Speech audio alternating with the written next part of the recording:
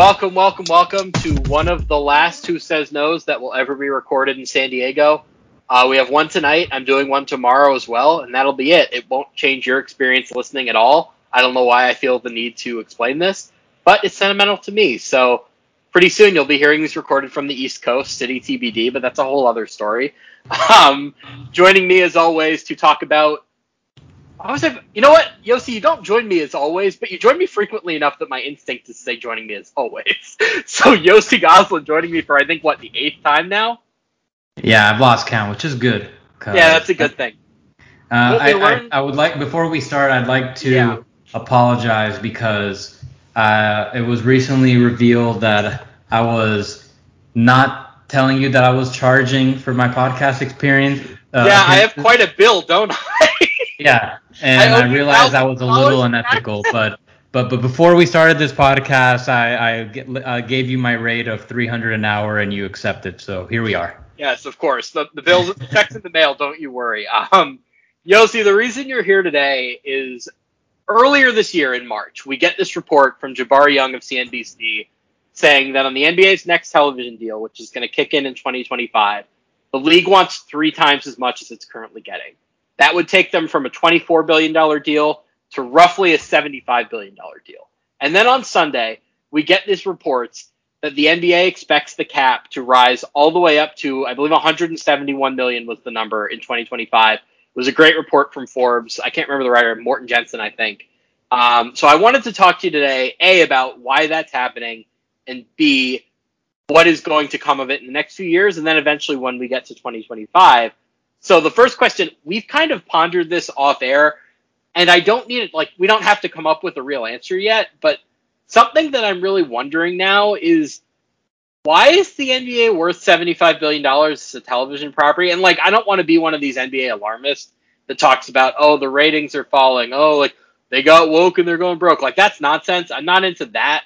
But I will say, if they're having all these issues in China, which is the world's biggest growth market, that's something that I would think would have been what made them really attractive to TV networks before. Now, not so much. The ratings have been up and down, let's say. They certainly haven't grown in the same way that we maybe would have hoped. The stock, it's not as simple as the NFL TV deals, right? Where, CBS gets all of the AFC games, Fox gets all the NFC games. The national TV deal, you get a lot of premium games, but, the stock isn't that different from, say, most other sports, which is part of what the appeal of the NBA is. Maybe somebody could negotiate, we don't just want the national rights, we want the rights to all games. I don't know. But the question we're sort of pondering here is, $75 billion is a lot of money, and I'm sort of confused. What do you think? Do you have any theories on what this might be? Do you think it might just come down to the fact that there are so many streamers that all want content? Do you think they have some other way of monetizing the game that we're not thinking of?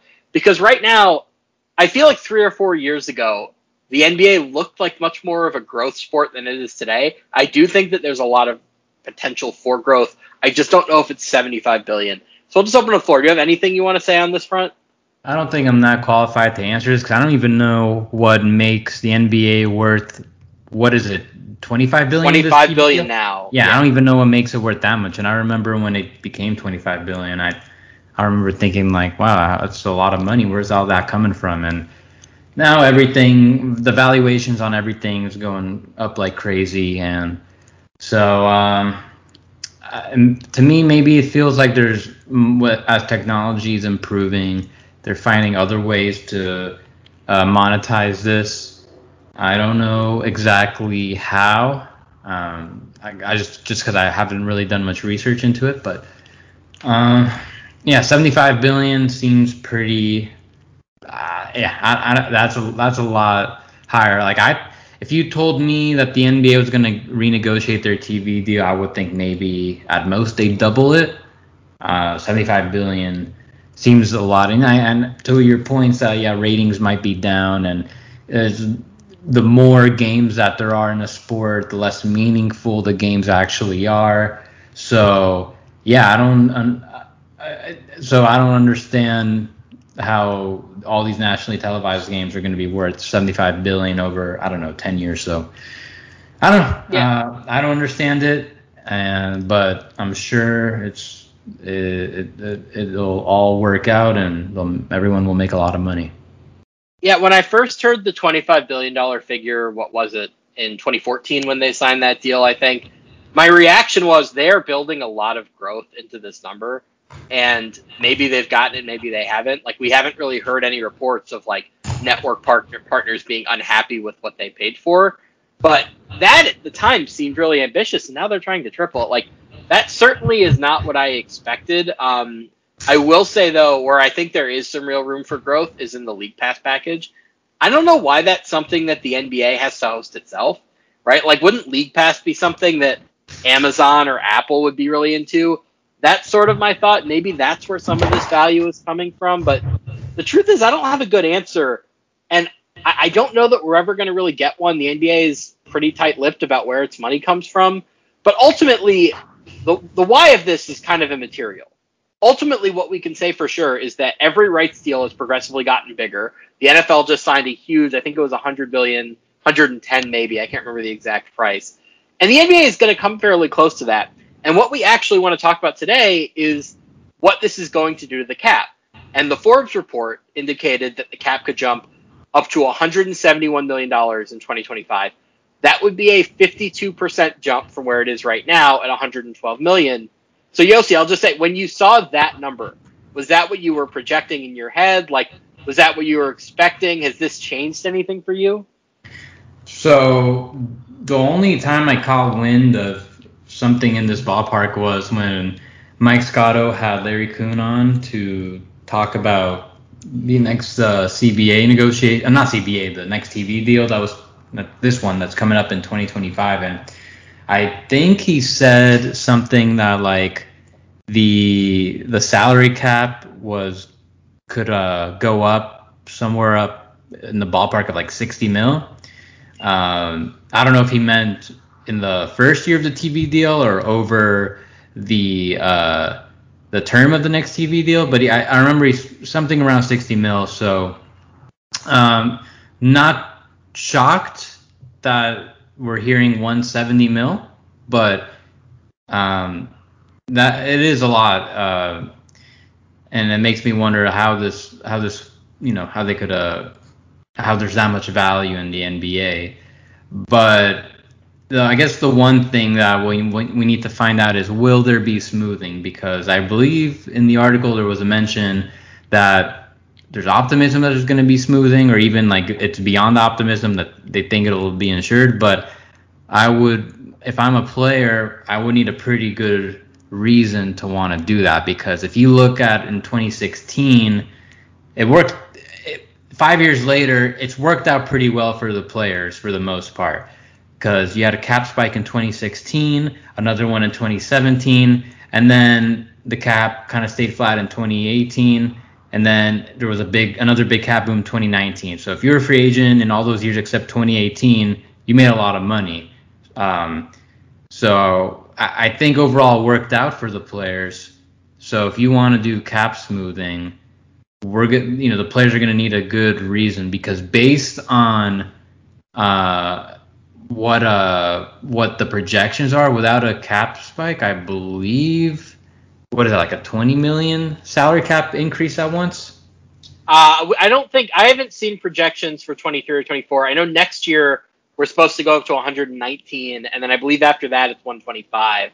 So at a bare minimum, it's like 45 from there, and then we have a couple extra years. The 2016 spike was 32%. It was 70 million up to 94 million. I would imagine in the end, the 2024 to 2025 spike, if we did get a spike, would be something like that. Yeah. But I want to broadly explain what cap smoothing is. And the truth is, we can't get too specific because it could take a number of different forms, and we could talk about what those are. But the broad idea of cap smoothing is this.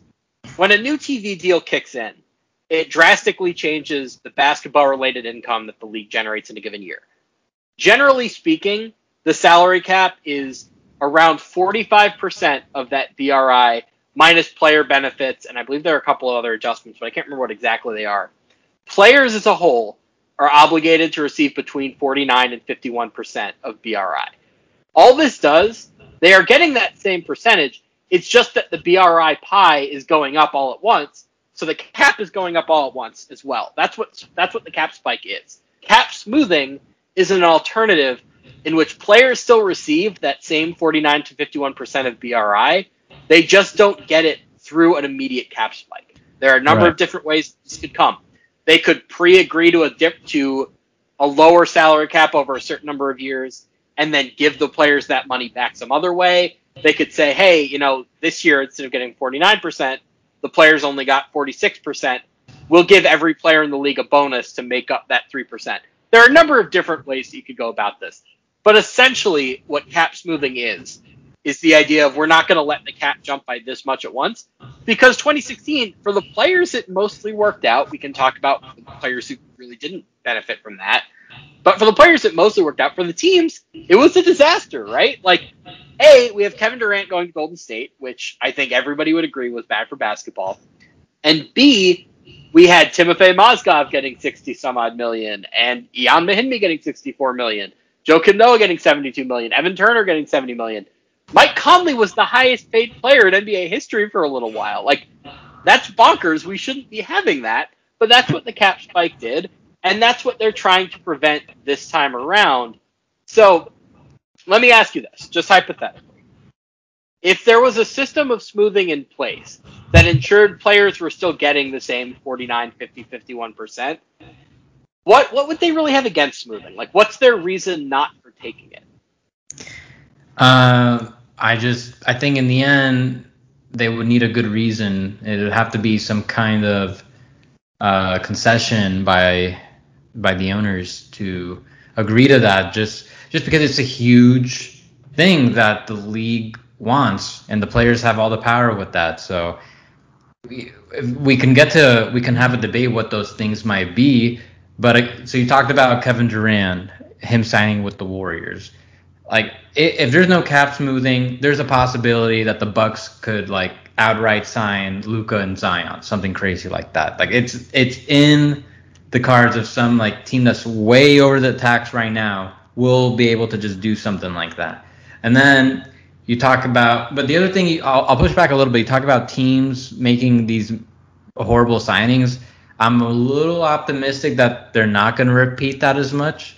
Because I think what happened in 2016, like, it was so unprecedented, and I get the feeling that there's going to be a lot less of that. I'm sure there still will be Mozgovs and like others contracts going on like that, but probably not. I feel like a lot of teams have learned from there, and a lot of front offices have evolved to not give those type of contracts as well. But let me ask you, like, one thing I would imagine the players would demand in exchange for cap smoothing, maybe the elimination of restricted free agency. What do you think? Man, I don't think that. I think restricted free agency ultimately affects too few players and is too important to the teams for them to give that up, right? Like, right. It's sort of like the franchise tag in the NFL, right? Like, the reason the franchise tag exists, the superstars hate the franchise tag. But fundamentally, in the NFL at a given time, 30 or 40, maybe 50 players, like members of the union, are at risk of getting franchise tag, and the union has 2,000 members. So, of course, the 2,000-member union is going to let the NFL do this thing to the top players because it's not going to affect most of them. I think restricted free agency falls into the same bucket, right? Like, Zion might really want to eliminate restricted free agency. I'm sure he'd love to have the opportunity to be an unrestricted free agent earlier in his career. But the 30 guys making the minimum on his team and other teams, like, they're not going to be so eager to make that concession. I think if there was going to be a concession, it would probably have to be something a little more broad that owners aren't quite so attached to. But I think you're on the right path. Something I've wondered about, this is something the players union, how do you think the players union feels about the one and done rule? Like, do you think that's a chip that could be played here? I think that's something also that owners care about more, because back then it was the other way around, and now I remember listening to something where they're saying, no, now the owners want to flip it. The players need something back. I don't know how accurate that is, but I don't think that's something that's going to thread the needle for the players. And it's tough. Like, what are you going to do to convince players not to take so much not to take that much more money up front.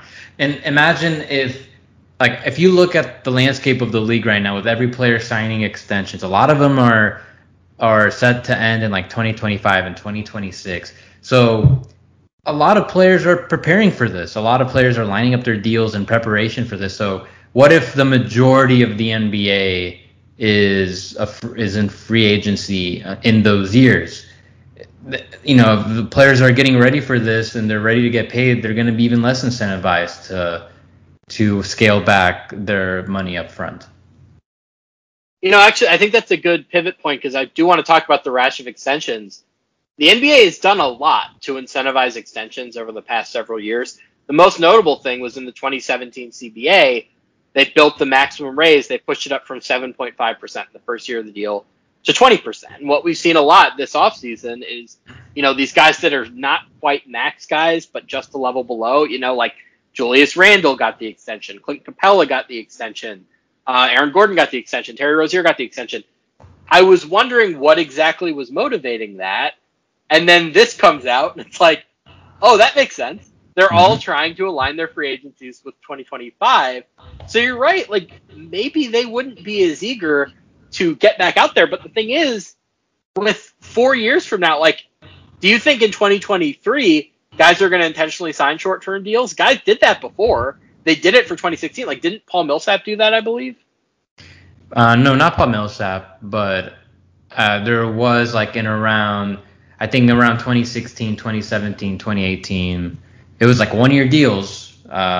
Even 2019, everyone just wanted to sign a 1 year deal because a lot of players just signed 1 or 2 year deals because the cap kept going up and up and up. And now it's not going up like that. It's going up a little bit, but you can make just as much with your maximum extension on most cases than re-signing with your same team later.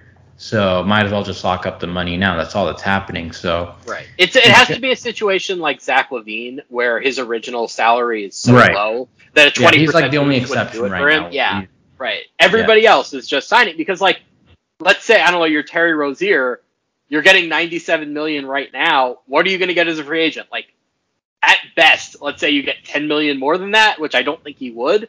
No, you take the security right now. It makes total sense. Yeah.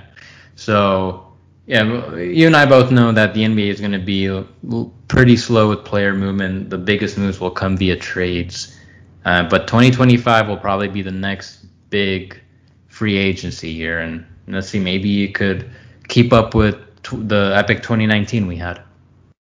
Well, that was the other question I was going to ask, right? Because over the last few years, I think there are a number of reasons why this has been the case. But star movement has kind of shifted from before it was a free agency thing, right? Like where LeBron wasn't even like willing to acknowledge that he would be a free agent until he actually hit free agent. They weren't talking about trades. You know, that it was just purely, I will deal with this when my contract expires. Whereas now it's like Anthony Davis, a year and a half out, requests a trade. Ben Simmons, 4 years left on his deal, requests a trade. You know, you go down the line, guys are moving more towards trades. They're trying to get out as soon as they want out, as opposed to waiting for their contracts to expire. Do we think this is going to change in 2025, right? Like, do we think more and more guys are going to say, I'll wait the extra year, and then in free agency, I'll give myself the option? That, or they're going to try to push to get traded to the place they want to sign, and just so they could re-sign with those bird rights, make a little more. Otherwise, yeah, we're going to see probably some. Anyways, we are due for some big player movement just because we're going to start seeing guys from the 2016 through 2018-ish draft start to enter unrestricted free agency, and they'll have their moments to choose their destinies. Maybe like guys like from 2017, maybe guys like Donovan Mitchell, Ben Simmons. No, he's not. He's 2016. But just players from those drafts. They're gonna have their. Anyways, a lot of them are gonna want to choose where they want to go.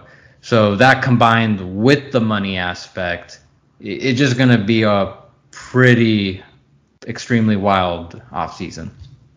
Something I'm wondering about is how patient some of these teams that have the slightly younger guys, like the teams with Luka, with Zion, with guys kind of in that age range that are like still on their rookie deals or about to sign their rookie extensions, are they going to be willing to say, like, we'll make some short-term sacrifices and then we'll align it so that all of our contracts come off in 2025, and then it's like, boom, Luka plus 2 other maxes or something. Like, that's something that I think is really appealing, but, like, how patient are guys like that willing to be? Like, I don't think Zion wants to wait 4 more years. Well, I don't know. I would just expect players to still take the money and deal with their destination later. Like, sign your contract now. If you try hard enough, good chance you'll get a trade later. So I think players are going to be more patient, especially when money is involved. They're not going to mess with that in the meantime. Well, speaking of money for guys like that, I know you have some Luka numbers you want to throw out at me, so I'll just give you the floor. Okay, so when I first heard about these salary cap projections, the first thought I had is, wow, Luka is going to make so much money by the time his career is over. So I made a projection spelling out what his career earnings could look like through year 13. So he's got his rookie deal, which he's about to finish. It's a $32.5 million deal. Now he signed a 5-year, $200 million deal, and it's got a player option after year 5. So that means he can opt out in 2026, 1 year after this supposed salary cap spike. So in 2025, if the salary cap's supposed to go up to 171, then I believe the first year would be the 35% max, assuming Luka qualifies for the Supermax. Which he's gonna if he stays healthy. I would love to see if there's odds against like him not getting it somehow. Like if he could bet on it, like I doubt there is, but that'd be one hell of a long-term bet. Not that I would bet on it. I think he's for sure. I don't think you could find anyone to take that bet. No one will, but I wonder, what do you think the odds would be that he doesn't qualify for it 5 years from now? I think just you have to build in a certain injury thing where, like, we all thought Derrick Rose would have been there, and then he got hurt, and he wasn't, right? Like, you have to build in some injury expectation, but, like, I wouldn't take that bet at less than, like, 7 or 8 to 1. Right. He's already that good. Like, he doesn't even have to improve. He just has to stay healthy. Yeah, he's gonna. Yeah, so he's gonna get it. I just wanted to wonder, like, we're in agreement that it's very unlikely as of now that he doesn't. It would have to be like multiple torn ACLs or like multiple Achilles. It's not even just one. Yeah. Like Durant got one ACL, one torn Achilles. I think he'd still qualify. 100%. Now, so back to the subject. Now, they were also saying that the salary cap is expected to increase by 12.5 to 15 mil annually after that. So Luka would miss the 2025 salary cap jump because he would still be under contract, but for 2026-27, he's got a $47 million player option. Well, he'll opt out because if the cap jumps up to 171 mil in 2025, and let's say it goes up 12.5 mil for 2026, then the first year salary of that would be 64 mil. So if you then do a 5-year deal with 8% raises, he's going to be making 64 mil, 69 mil, 74.5, 79.5, then basically 85 mil at 2031. So that'd be a 5-year deal at 372.5. So that combined with the other 2 contracts, he would have earned 565 mil. And now let's say the salary cap went up 15 mil instead in 2026, which is not much. So that's another 2.5 mil. So he would have earned another 5 mil on top of that, like 570 mil. So Yossi, can you tell me how much Michael Jordan earned in his career? Probably maybe 100 mil, maybe 90 million. That's what Luka would earn in 1 year. Yeah, so and that's that's only his 3rd contract. Like Steph is on his 4th contract now, and that's worth 200 million. And Luka's 3rd contract is supposed to be worth 370 mil. So I imagine that his 4th contract could be worth like maybe 500 mil. Who knows what that's going to be in 2030? But like the way it feels like Luka could earn $1 billion in career earnings alone. Like, I would be at this point. I'm expecting him and Dirk to team up and buy the Mavs for Mark Cuban. Like, that's how much money these guys are making. So here's the other thing that all of this makes me think. Part of what let the Warriors sign Kevin Durant in 2017 was that Stephen Curry was critically underpaid because he signed that deal when he had the ankle injuries, right? So I think it was like 4 years, 48, and the last year happened to be 2016 when they signed Durant. Well, Luka just signed this rookie extension in a pre-spike NBA with a cap that was pushed down by COVID. So the last year of that deal is, like, the current deal is what, like 44, 45? Yeah. If the cap is 171 million, if you have Luka at 45 and just get rid of everybody else, you'd have 125 million left to play with. Like, you could have Luka Doncic at 125 million in space in 2025. And yeah, that is the crazy part, because like I said, what if Luka and Giannis and Zion, something crazy like that, like they team up like that? Listen, like, hopefully Dallas gets their act together internally 5 years from now, that Luka will still be on board, because if they could get one or two guys to join him in free agency. So they got to prepare for that. They got to prepare for this big cap spike that's to happen, because they could definitely get somebody. So I'm looking at the 2025 free agents, and projecting that far out is just it's ludicrous. Like, right? Like, It's everybody. Yeah, it's basically like, technically Giannis has a player option at that point. I don't think he's going to opt out. I think once he won the title, it became pretty clear that he's going to spend his entire career in Milwaukee. But, you go down to somebody a bit younger, like Ben Simmons will be available. Donovan Mitchell at that point has his player option. Jason Tatum has his player option. Like, if you are the team that already has the incumbent superstar under contract at that point, and the only two teams who are in that situation right now, maybe three if you want to count Oklahoma City with Shai Gilgeous-Alexander, the only two teams that are really in that position right now are Dallas with Luka and Atlanta with Trae Young. They're the only two teams that are pretty much assured to have stars in their prime under at the time, what will be below market value contract in the summer of 2025. We got to start looking at Dallas and Atlanta as, like, possible, like, real super teams at that point.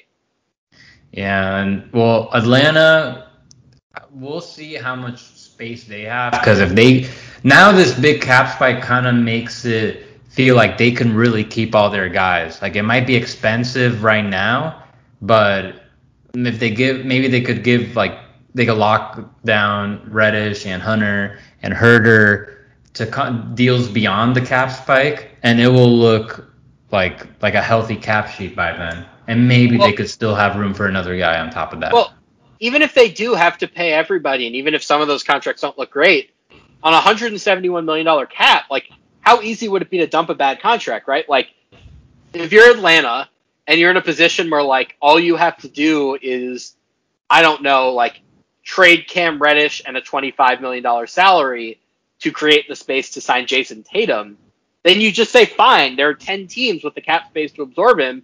We'll give 3 first-round picks to make that space, right? Like, you get at 171 million, like, this opens up a lot for a lot of teams, but I think the real beneficiaries here are going to be the teams that have in their prime superstars at that moment. And then, like, if you want to project a little bit more, right, like Cade Cunningham, Jalen Green, they'll be in the first year of their rookie extension at that point, right? So, like, they'll be making a lot of money, but probably not that much. Mm-hmm.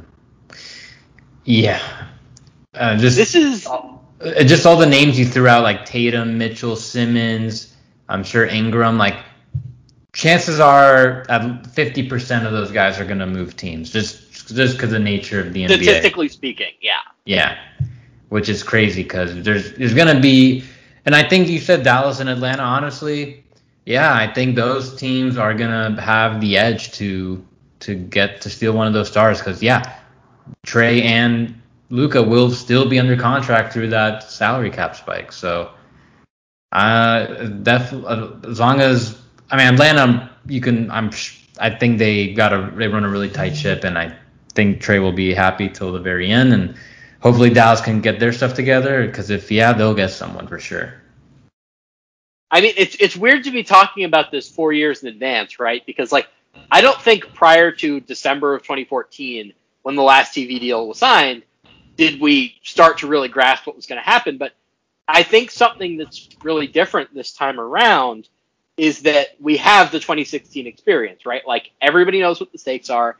Everybody knows what could happen if we don't smooth the cap. So I wonder if that's something that's really going to drastically change this, right? Like, we either talked about this off air or we talked about it on air already, but I'll just throw it out again. The current CBA expires after 2024. That is before this new TV deal is going to kick in. Yep. That gives the owners a lot more latitude to kind of force and say, like, hey, like, we will lock you out if you don't agree to smoothing, right? Like, it doesn't even have to cost you money. We can find some way to give you all of the money that you're owed, just not through the cap.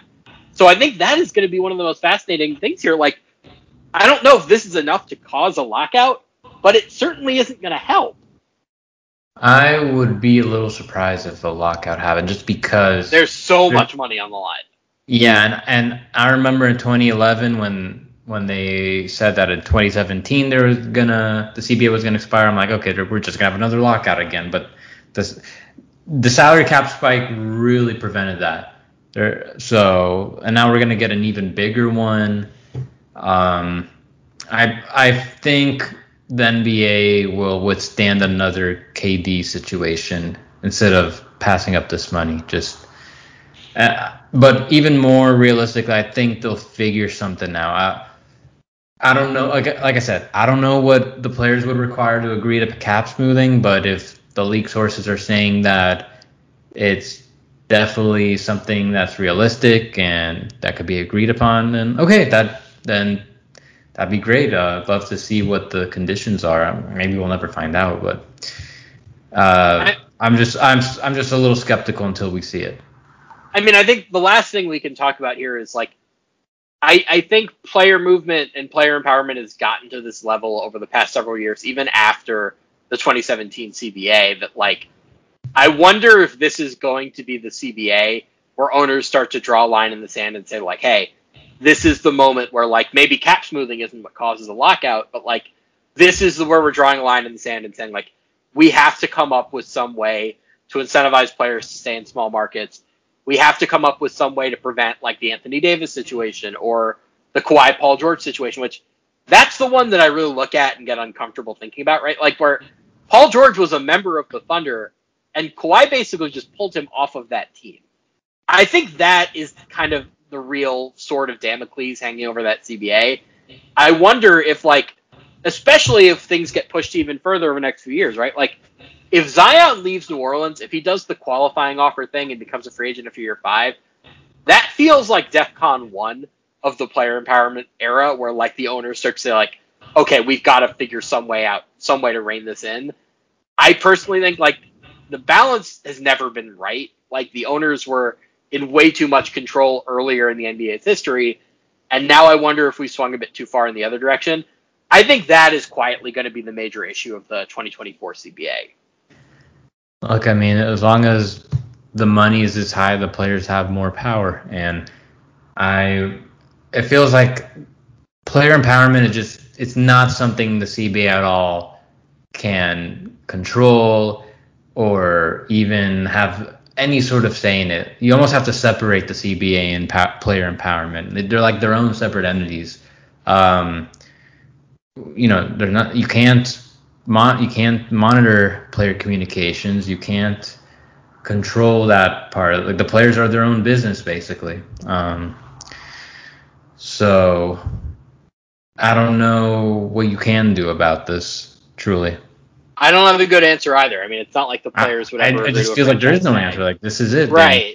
The players, the teams are just gonna have to work with the players. Like, that's what it is. Especially after a cap spike, right? Because, like, we have talked about, like, what if the original team could offer 40% instead of 35%? Like, what if we just threw more money at them, which is what the Supermax was supposed to do? Well, on a $171 million cap, when, like, you can go to another team and get $300 million, is the difference between $300 million and $400 million that much? Like, I don't know. I don't think so. There isn't a good answer to this, and there isn't a good answer to a lot of these things, right? We're just going to have to let this play out over the next several years. But, like, man, it really does feel like anything is on the table right at this moment.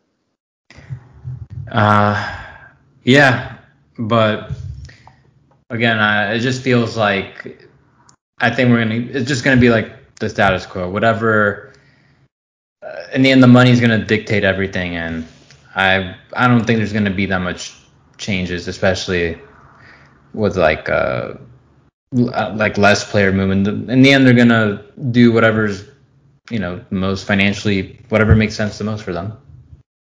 I think that's the right place to close. Yossi, for once, I'm not going to keep you for 2 hours.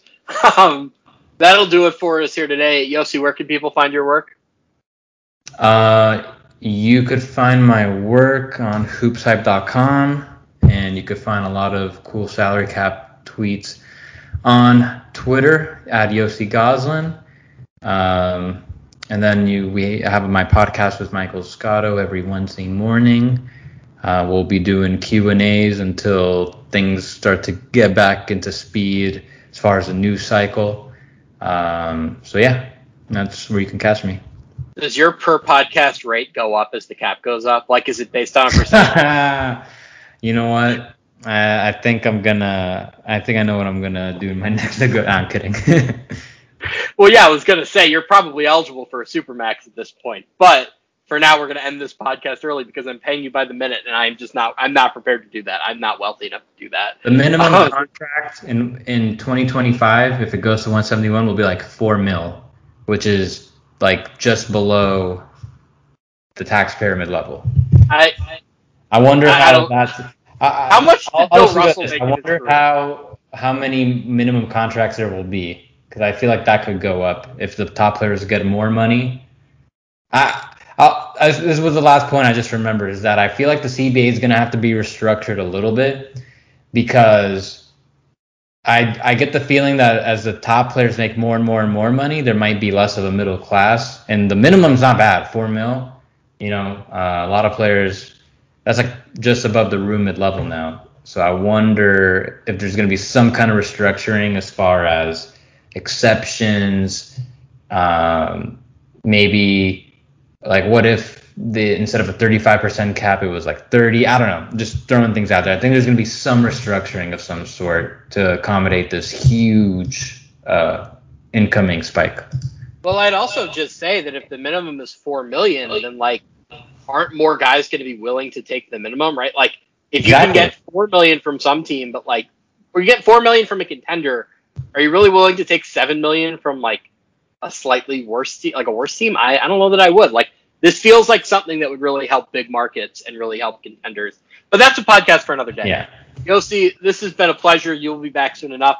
I don't think we're going to get quite to the, 5 off-season episodes, 10? I don't know, whatever figure we were. Because I'm moving in the next few weeks. I don't think I'm going to have time to record podcasts. But when I am settled, you will be back. Otherwise, keep listening. We'll have another episode, I believe, tomorrow, if not the day after. But that'll do it for us here today. Go like, go subscribe. And thank you for listening. We'll be back